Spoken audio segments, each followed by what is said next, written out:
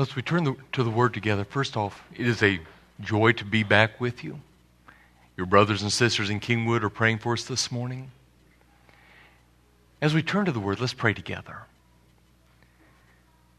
Father, thank you that you are faithful, that you are the one that keeps all of your promises, and you've done that in your Son, Christ Jesus.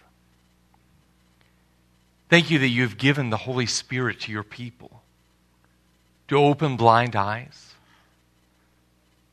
to give us eyes to see you as you really are, worthy of our praise and our adoration and our trust.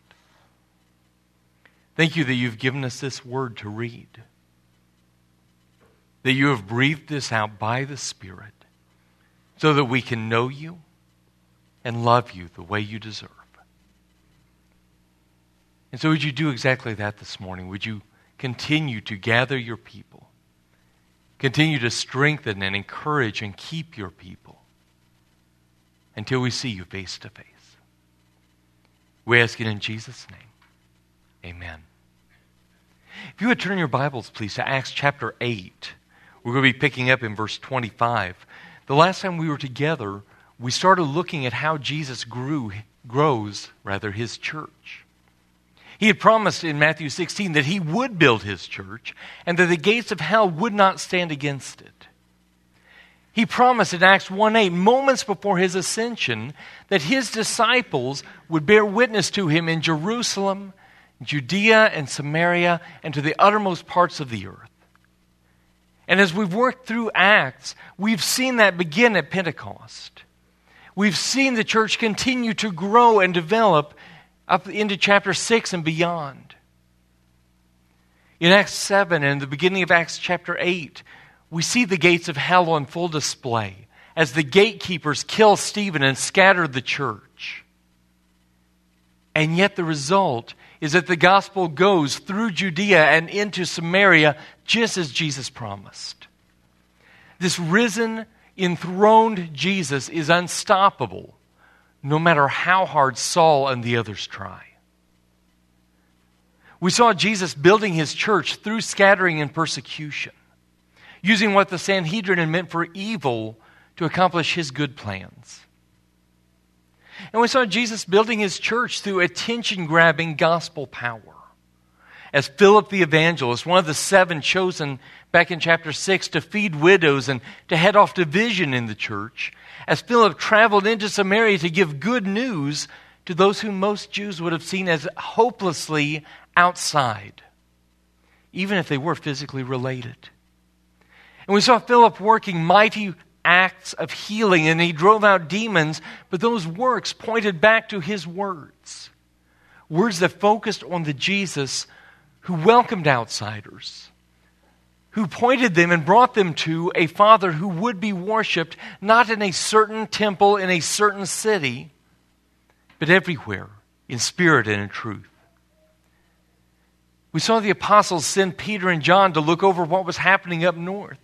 And through the laying on of hands, they gave the gift of the Holy Spirit to those who believed. And you might remember, we said that that isn't an indication of how the Holy Spirit usually comes in all times and places. Here, the timing intentionally highlights the church's unity.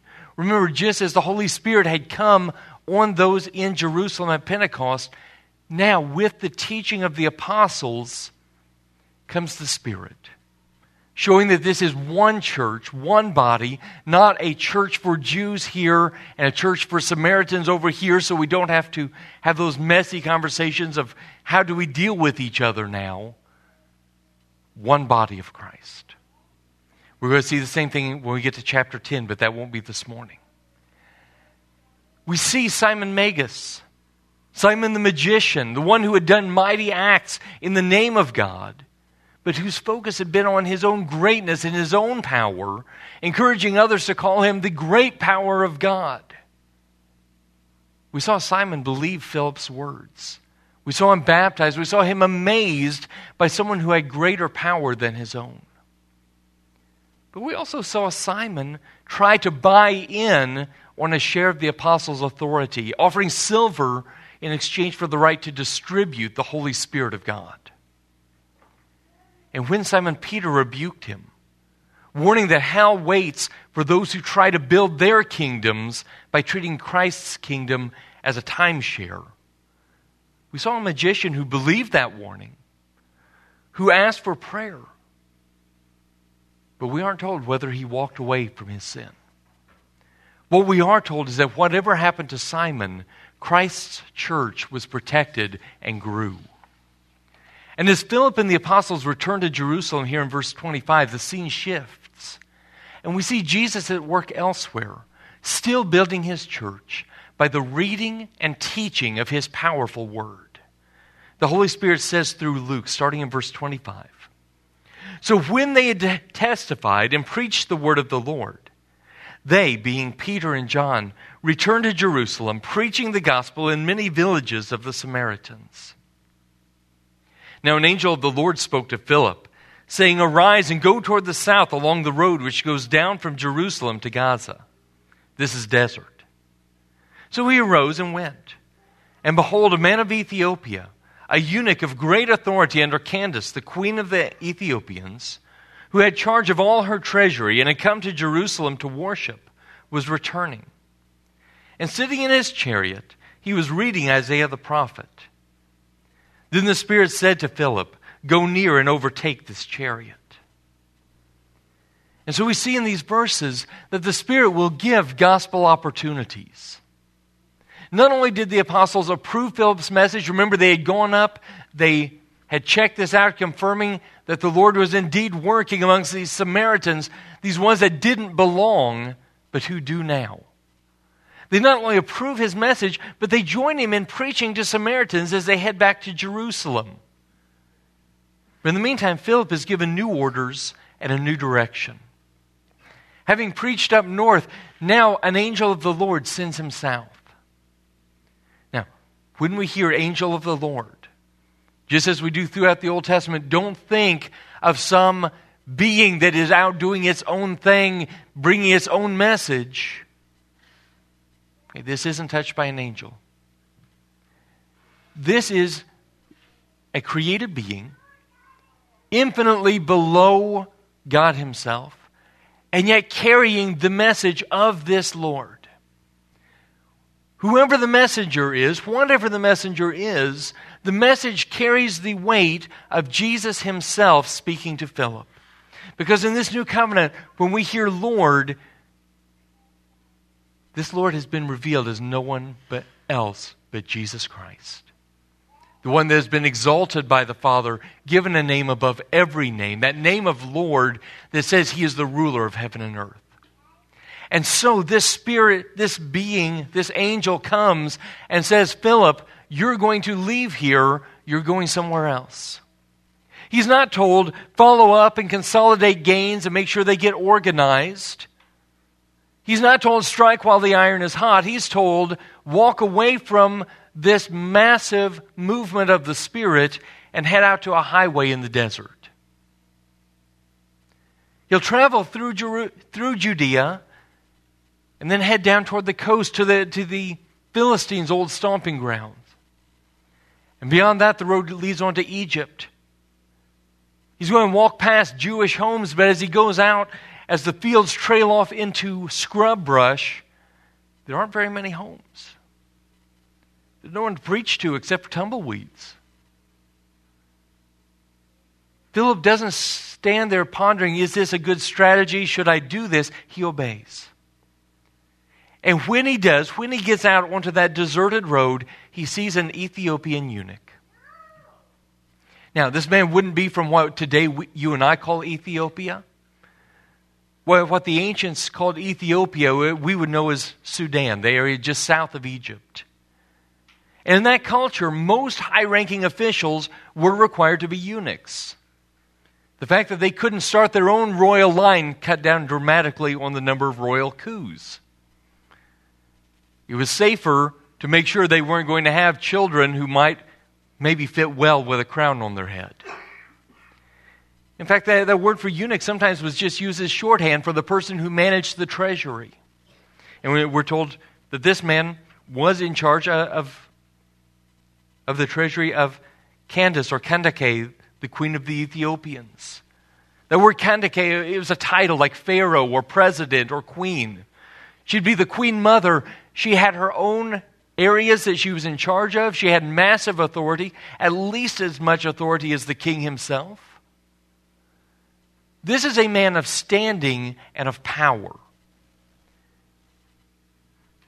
But being a eunuch also means that this man, even though he had traveled all the way to Jerusalem, some 1,500 miles on the road each way, he had traveled to Jerusalem to worship, he would not have been allowed to walk into the temple. He could have stood outside. He couldn't become a full proselyte even. He couldn't actually officially join Judaism. He could practice it.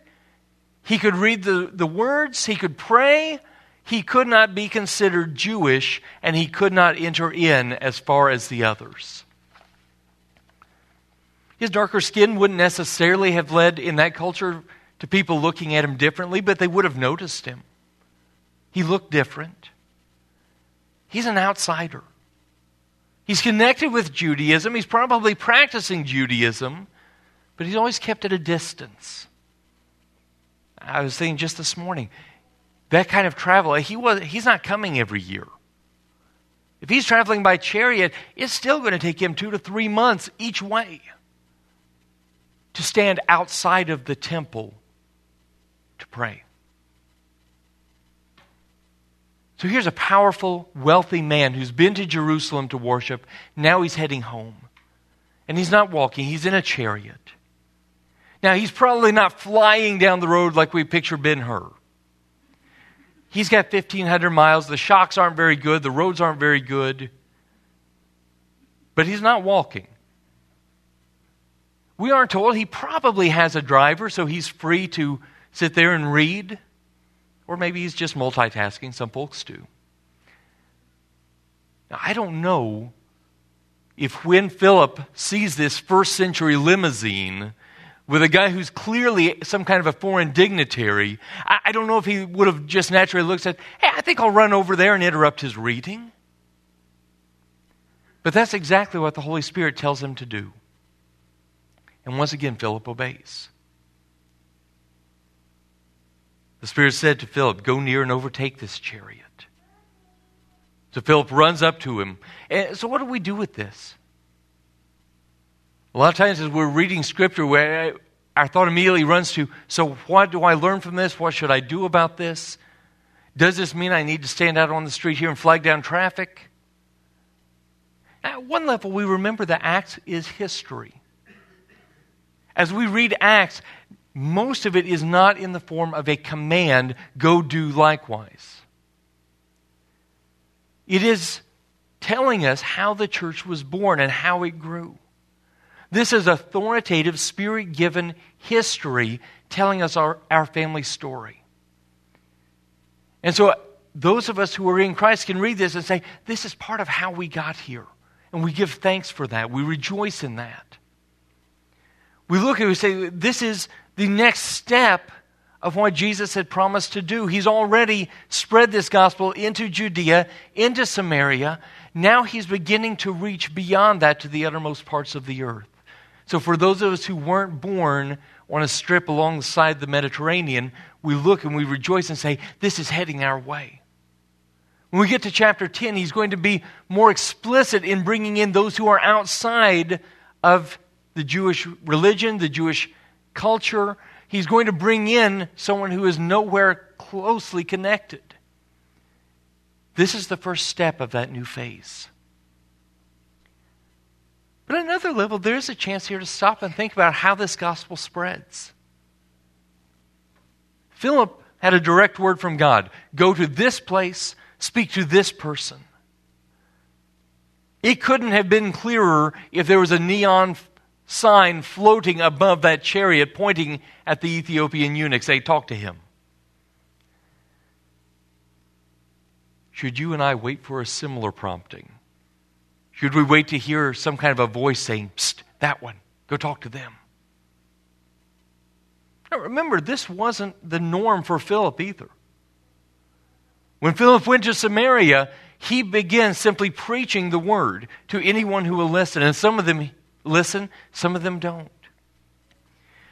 What we see here is a unique moment in what God is doing.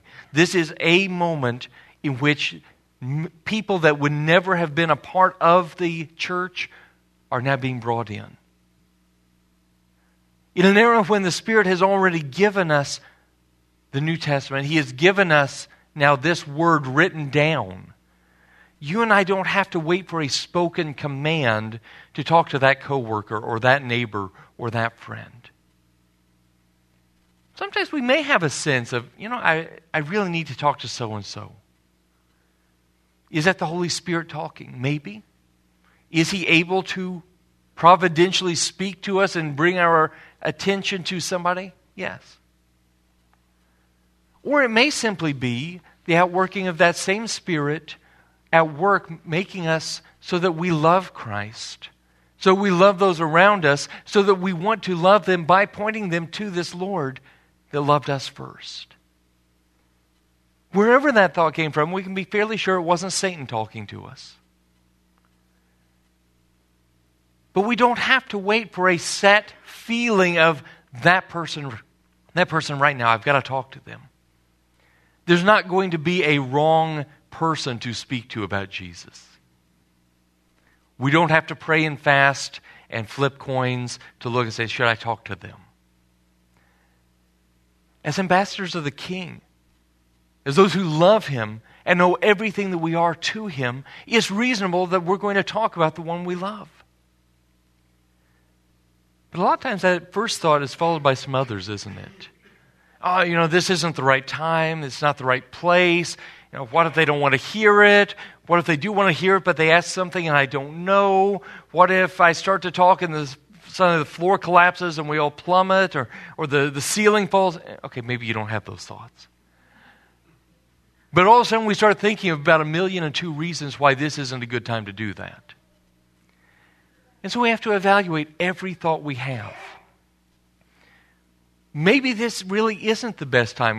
We're in the middle of a test at school. We're in the middle of a delicate operation. Maybe this isn't the moment to start a conversation that needs to be open-ended. If so, then we start thinking, okay, so when is a good time? Okay, as soon as this is over, lunch break's coming up in an hour. Thursday we both get off work at the same time. We start looking for opportunities. But we go through life confident that this sovereign Father who loves pointing out His beloved Son, we're confident that this reigning Son who promised His people will tell His story. We're confident that the all-powerful Spirit who prepares us to do everything that Christ wants us to do will make sure that we don't lack opportunities to tell this good news. There will be opportunities. Some of them, frankly, we look at it and we see them in the rearview mirror. That would have been a fantastic chance. But that then spurs us to the next one and say, okay, I want to see that one. It will be there. And when we have that opportunity, you and I won't have to be clever enough to figure out our message. Because verse 30 reminds us that gospel opportunities lead to an open Bible. Verse 30 says, so Philip ran to him and heard him reading the prophet Isaiah and said, do you understand what you're reading? And he said, how can I unless someone guides me?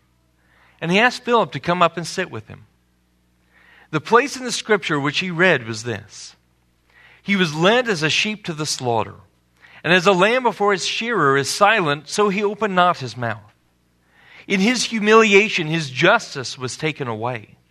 And who will declare his generation? For his life is taken from the earth.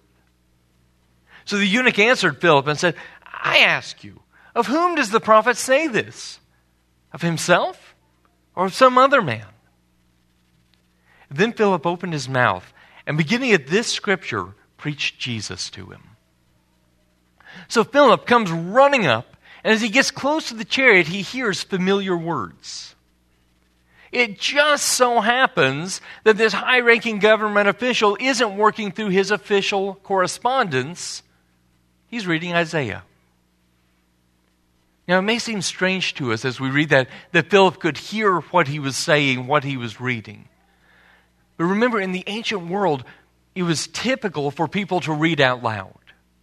They recognize words are spoken. They have a different power when we hear them. And so in the ancient world, it would have been very strange if he had been reading just to himself. He's speaking it out loud.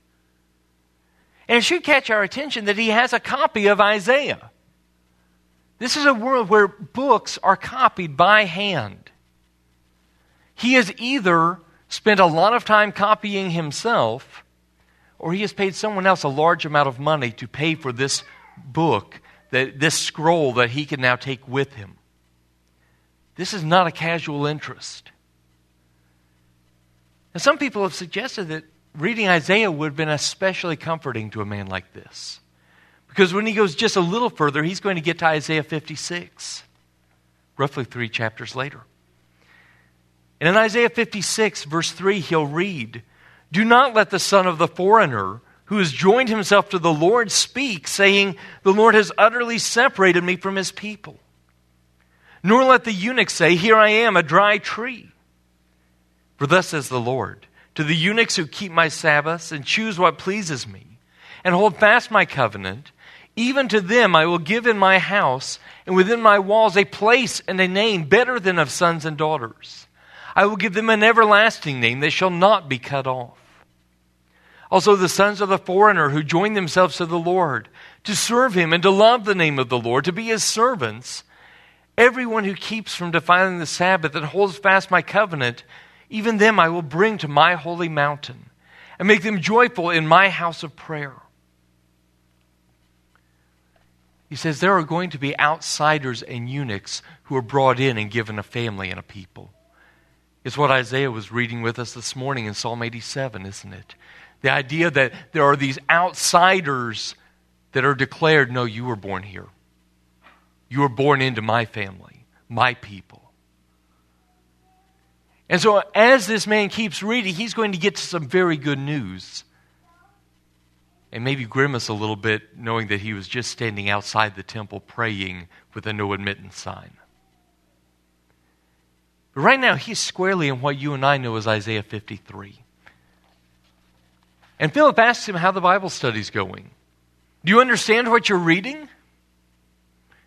Now, that isn't Philip asking if Hooked on Phonics worked for him. Philip overhears the passage and he knows there's something going on in this passage that no one is going to fully comprehend unless they know about Jesus. This is Philip saying, I know something that you don't know, but I don't want you to miss it. And so this man from Ethiopia says in verse 31, how can I unless someone guides me? He says in verse 34, I ask you, of whom does the prophet say this? Of himself or of some other man? He says, I'm reading this, I'm hearing of this suffering servant, this one that pleases the Lord, and yet is crushed, and yet is bruised and rejected. And non-Christians who study Isaiah now have the very same question. So some have looked and said, well, is this Israel as a group? If you were to go speak with a rabbi, they're probably going to say, oh yes, this is the servant Israel. But Isaiah has been very emphatic that Israel has been the unfaithful bride, not the suffering servant. Israel is going to suffer, but it will be because of stubborn rebellion, not because of paying for others' sins. Some have looked and said, well, maybe this is Isaiah speaking of himself. It's his self-portrait. And surely he is a faithful servant of the Lord, and we are given to understand that he paid dearly for that. But the language of purchasing others' forgiveness at the cost of his blood goes too far for Isaiah. So what's going on here? This man is reading carefully. He's asking exactly the right question, and he didn't have to ask Philip twice. So Philip immediately jumps in. There in verse 32, he reads with him, he was led as a sheep to the slaughter. As a lamb before his shearer is silent, so he opened not his mouth. In his humiliation, his justice was taken away, and who will declare his generation? For his life is taken from the earth. He hears of one who is sacrificed and doesn't fight to protect himself. An innocent one, the one that comes as the Lamb of God who takes away the sins of the world. And Philip says, I know who this is. And we aren't told where else he went in Scripture. It says that he began here. Maybe he jumped over to chapter 56 and picked up on that eunuch language. Maybe he pointed to a king who had no physical offspring. Maybe he jumped back to Psalm 87. Maybe he starts looking at King David and all of the promises that are fulfilled in David. Maybe he jumps ahead to Malachi and hears of the Lord himself coming to his temple. Wherever he went, his message wasn't based on Philip's own ideas and wishes. It's focused on what God has said. Now, does that mean that you and I, if we're going to speak about Jesus, we have to have an open Bible in front of us to do so? Otherwise, it doesn't count. Does this mean that we need a good study Bible tucked away in our pocket, ready for our conversation? You and I live in a time where we can actually pull that off. It's amazing. It doesn't mean that we have to have a Bible right there in front of us to say, let's run through the notes. It does remind us, though, that the very best way of speaking about Jesus is to go back and see how the Holy Spirit has spoken of Jesus. So that may mean in our conversation that we are quoting verses. Or we may be summarizing. We may be giving the broad overview without it being word for word. But we don't leave our testimony at the level of, well, here's what I'm kind of thinking, or here's how I like to imagine Jesus, or your mileage may vary. We may well talk about our experience of how this Christ brings us to himself and how he has changed us. But ultimately, we're coming to, here's what Jesus says about Jesus. Here is what the Lord says. That doesn't mean that we are necessarily blasting away with a megaphone at 6 feet. It doesn't necessarily mean we are in the park on a soapbox. Some people do. Some people have had opportunities for conversations, going out to the park, going here, going there, looking specifically, I'm going to walk up to a stranger and talk. It doesn't mean we have to do it that way. It does mean that when you and I speak of Christ, we aren't left to say, well, here's what I'm kind of imagining maybe he's like. We're able to say, here is who Jesus is. Because here's what Jesus says in his word. That gives us confidence. We don't have to make it up. That's what Peter tells us in 2 Peter, isn't it? He says, he's an apostle, and he says, we didn't follow some cleverly designed story. We're eyewitnesses. We're telling you what happened. And you and I have the same privilege to say we weren't there, but we have eyewitness reports. We have utterly reliable statements about who this is, what he has done, why that changes you and me. And the more that we read and think through Scripture, the more you and I will see Jesus at work, preparing the way through the Old Testament, fulfilling everything in the New Testament. And that means that there will be more and more passages that make us happy when we hear someone muttering, oh, what does that mean? You say, well, I'm glad you asked. The more times that we will have opportunities where someone says something and say, I was just reading about that the other day. I say, well, I couldn't have designed this conversation better. Look how that fell in. And depending on the setting, we may or may not have a Bible in front of us, but that word is going to be in play through our conversation. And of course, as we keep reading, the eunuch doesn't simply listen and thank Philip for helping him better understand a challenging passage. Hearing that Jesus is the point of Isaiah 53 in all of history, the eunuch reacts. And so does everybody else who hears this word. because every gospel opportunity leads to a decision. Verse 36, he says, now as they went down the road, they came to some water. And the eunuch said, see, here's water. What hinders me from being baptized? Then Philip said, if you believe with all your heart, you may. And he answered and said, I believe that Jesus Christ is the Son of God. So he commanded the chariot to stand still, and both Philip and the eunuch went down into the water, and he baptized him. Now when they came up out of the water, the Spirit of the Lord caught Philip away, so that the eunuch saw him no more, and he went on his way rejoicing. But Philip was found at Azotus, and passing through, he preached in all the cities till he came to Caesarea. So we don't know how long Philip went on explaining Jesus, but at some point they passed a body of water. And Professor John Polhill points out, notice that Philip just happened to find this man on a desert road, as he just happened to be reading from an amazingly rich messianic passage of the Old Testament, and his presentation of the gospel just happens to reach a high point as water comes into view in the desert. The Holy Spirit had been very busy that day. Notice Philip doesn't have to close the sale.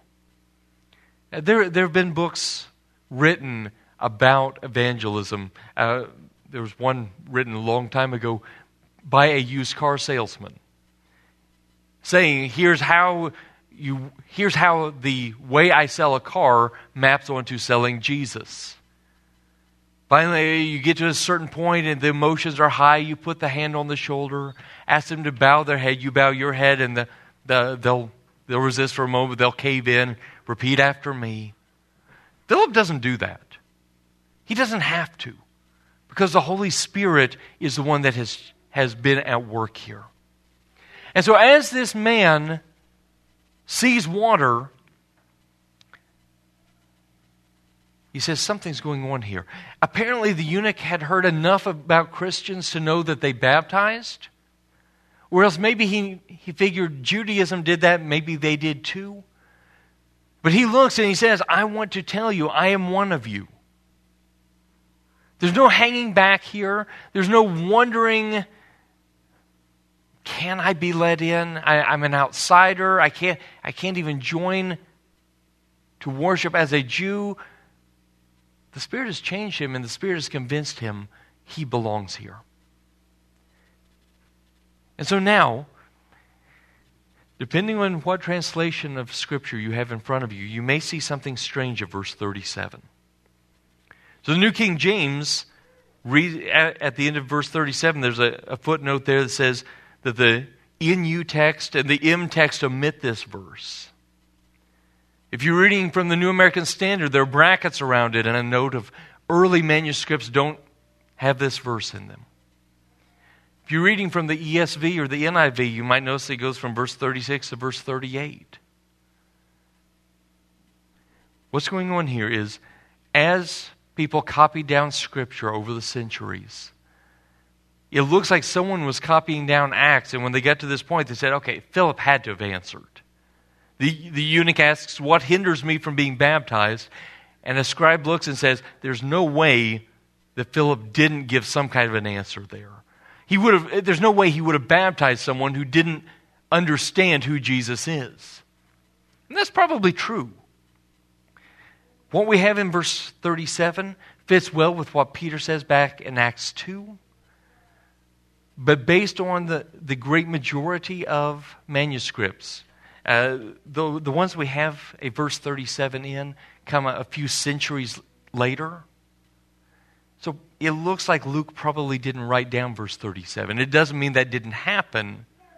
It means that Luke didn't feel like he needed to give us word for word everything that happened on that road. If you want to talk about that more later, we can do that. But the main idea is there, isn't it? This man heard Jesus speak through the Word, believed on Christ, and now he says, I want to be baptized as a sign of this new allegiance, because baptism is a mark. I am walking away from everything that I've been. I am being united to Christ's death and His resurrection. I'm washing myself from this old way. I'm being brought into a new culture, a new family, a new life. We see that that's happening. As a freebie, notice that both of them went into the water. We remember that baptizo means to put something underwater or to immerse something. We notice everyone involved got wet. Now, over the years, you and I have heard various people say, guest preachers, evangelists, like to say things like, I preached to 600 people and there were 156 decisions. And we know what he means. The fact is, if there are 600 people listening, there are 600 decisions made. Every time the good news of Jesus is spoken, a person is going to either say yes or no. This morning, as you've heard about this Jesus who stops at nothing to build his church, who takes Philip miles out of his way to encounter one man with the gospel, as you've heard about this Jesus who lines things up perfectly so that this morning you have heard this news that Jesus is worth trusting and following, that he has a right to rearrange your life and mine and do whatever he sees fit with us. You have responded in one or two ways. You're either in the process of saying, no, I don't want that. I want to live my life. I don't want it interrupted. I want to be in charge. I want to be king and not this one that the Father declares king. Or you may have been filled with joy that there's a place for you to belong, a place to receive mercy from the hand of one who took our penalty, the one who was cut off in our place. But this morning you are making a choice. Don't make it lightly. And this week, when we have that same conversation with someone else, they are going to react in those same two ways. And again, you and I won't have to twist arms or manipulate into tears or play the 43rd verse of Just As I Am. If someone comes on the 43rd verse, it's not because, the Spirit finally broke through. They're hungry and they want to go home. Maybe you've not been in those services. I have. Brothers and sisters, if the Holy Spirit is working, he doesn't have to have that kind of, I'm not sure, support or otherwise. When you and I tell the truth about Jesus, some are going to listen and say, I want that, I need that. Where has this been? There are others who are going to walk away and say, I don't want that. Maybe they'll think it through more later, maybe they won't. Some of them may tell us exactly what they think of this news and start throwing rocks. But they will react. There will be a response. And some of them, led by the Holy Spirit, are going to say, tell me more. And then Philip was gone, carried away by the Holy Spirit. There's no discipleship program. This Ethiopian eunuch heads on south, continuing to read the Scriptures. Philip is deposited somewhere else. I don't know what that looked like. I don't know if he was caught up like Elijah and dropped off somewhere else. We aren't told exactly what it looks like, other than the Spirit caught Philip away and he ends up at Azotus. But much like the disciples heading back to Jerusalem after Jesus' ascension, the eunuch's response isn't shock and horror that this man disappeared. He's rejoicing that he has seen Jesus. And Philip shows up in Azotus, not very far from Gaza. It's another mostly Greek-speaking city, not a lot of Jews there. And he works his way back north along the coast, preaching the gospel wherever he lands. And he ends up in the city of Caesarea. That's where Peter's going to go in Acts 10. It's where Philip and his daughters are still living when Paul and Luke and company get there 20 years later in Acts 21. So apparently Philip liked the area. But in the meantime, the eunuch goes on home. We aren't told if others came to Christ because of him. is a few more centuries down the line before his kingdom becomes known as a center of Christianity in Africa. But it would be surprising if the subject never came up. But in the meantime, the church kept growing. Not just in numbers, but in location and in what kinds of people were welcomed in. So we start Acts with a bunch of Palestinian Jews on a mountain outside of Jerusalem. Now we have Jews and Samaritans and at least one dark-skinned Gentile who wasn't allowed in the temple but heard Jesus say, "Come in, come near." And Jesus is just getting started. In chapter 9, he's going to bring in a persecutor of the church. In chapter 10, he's going to spell out his plans for the rest of humanity. And today, he's still building his church by his word, one gospel conversation at a time. Let's pray together. Father, thank you that you are still at work. That you don't wait for us to scheme and strategize and come up with a plan. But that you have from all eternity made up your mind to love and to gather a people. And to do that by a message of a crucified king. Of a man killed but raised and enthroned forever. Would you give us wisdom this week to live in this good news? To live as those who are bought with a price. To see opportunities in front of us to share good news with people who desperately need it, whether they know it or not.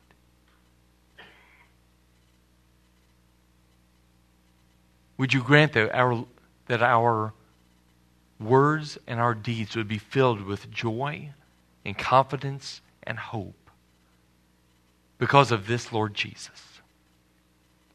We ask it in his name. Amen.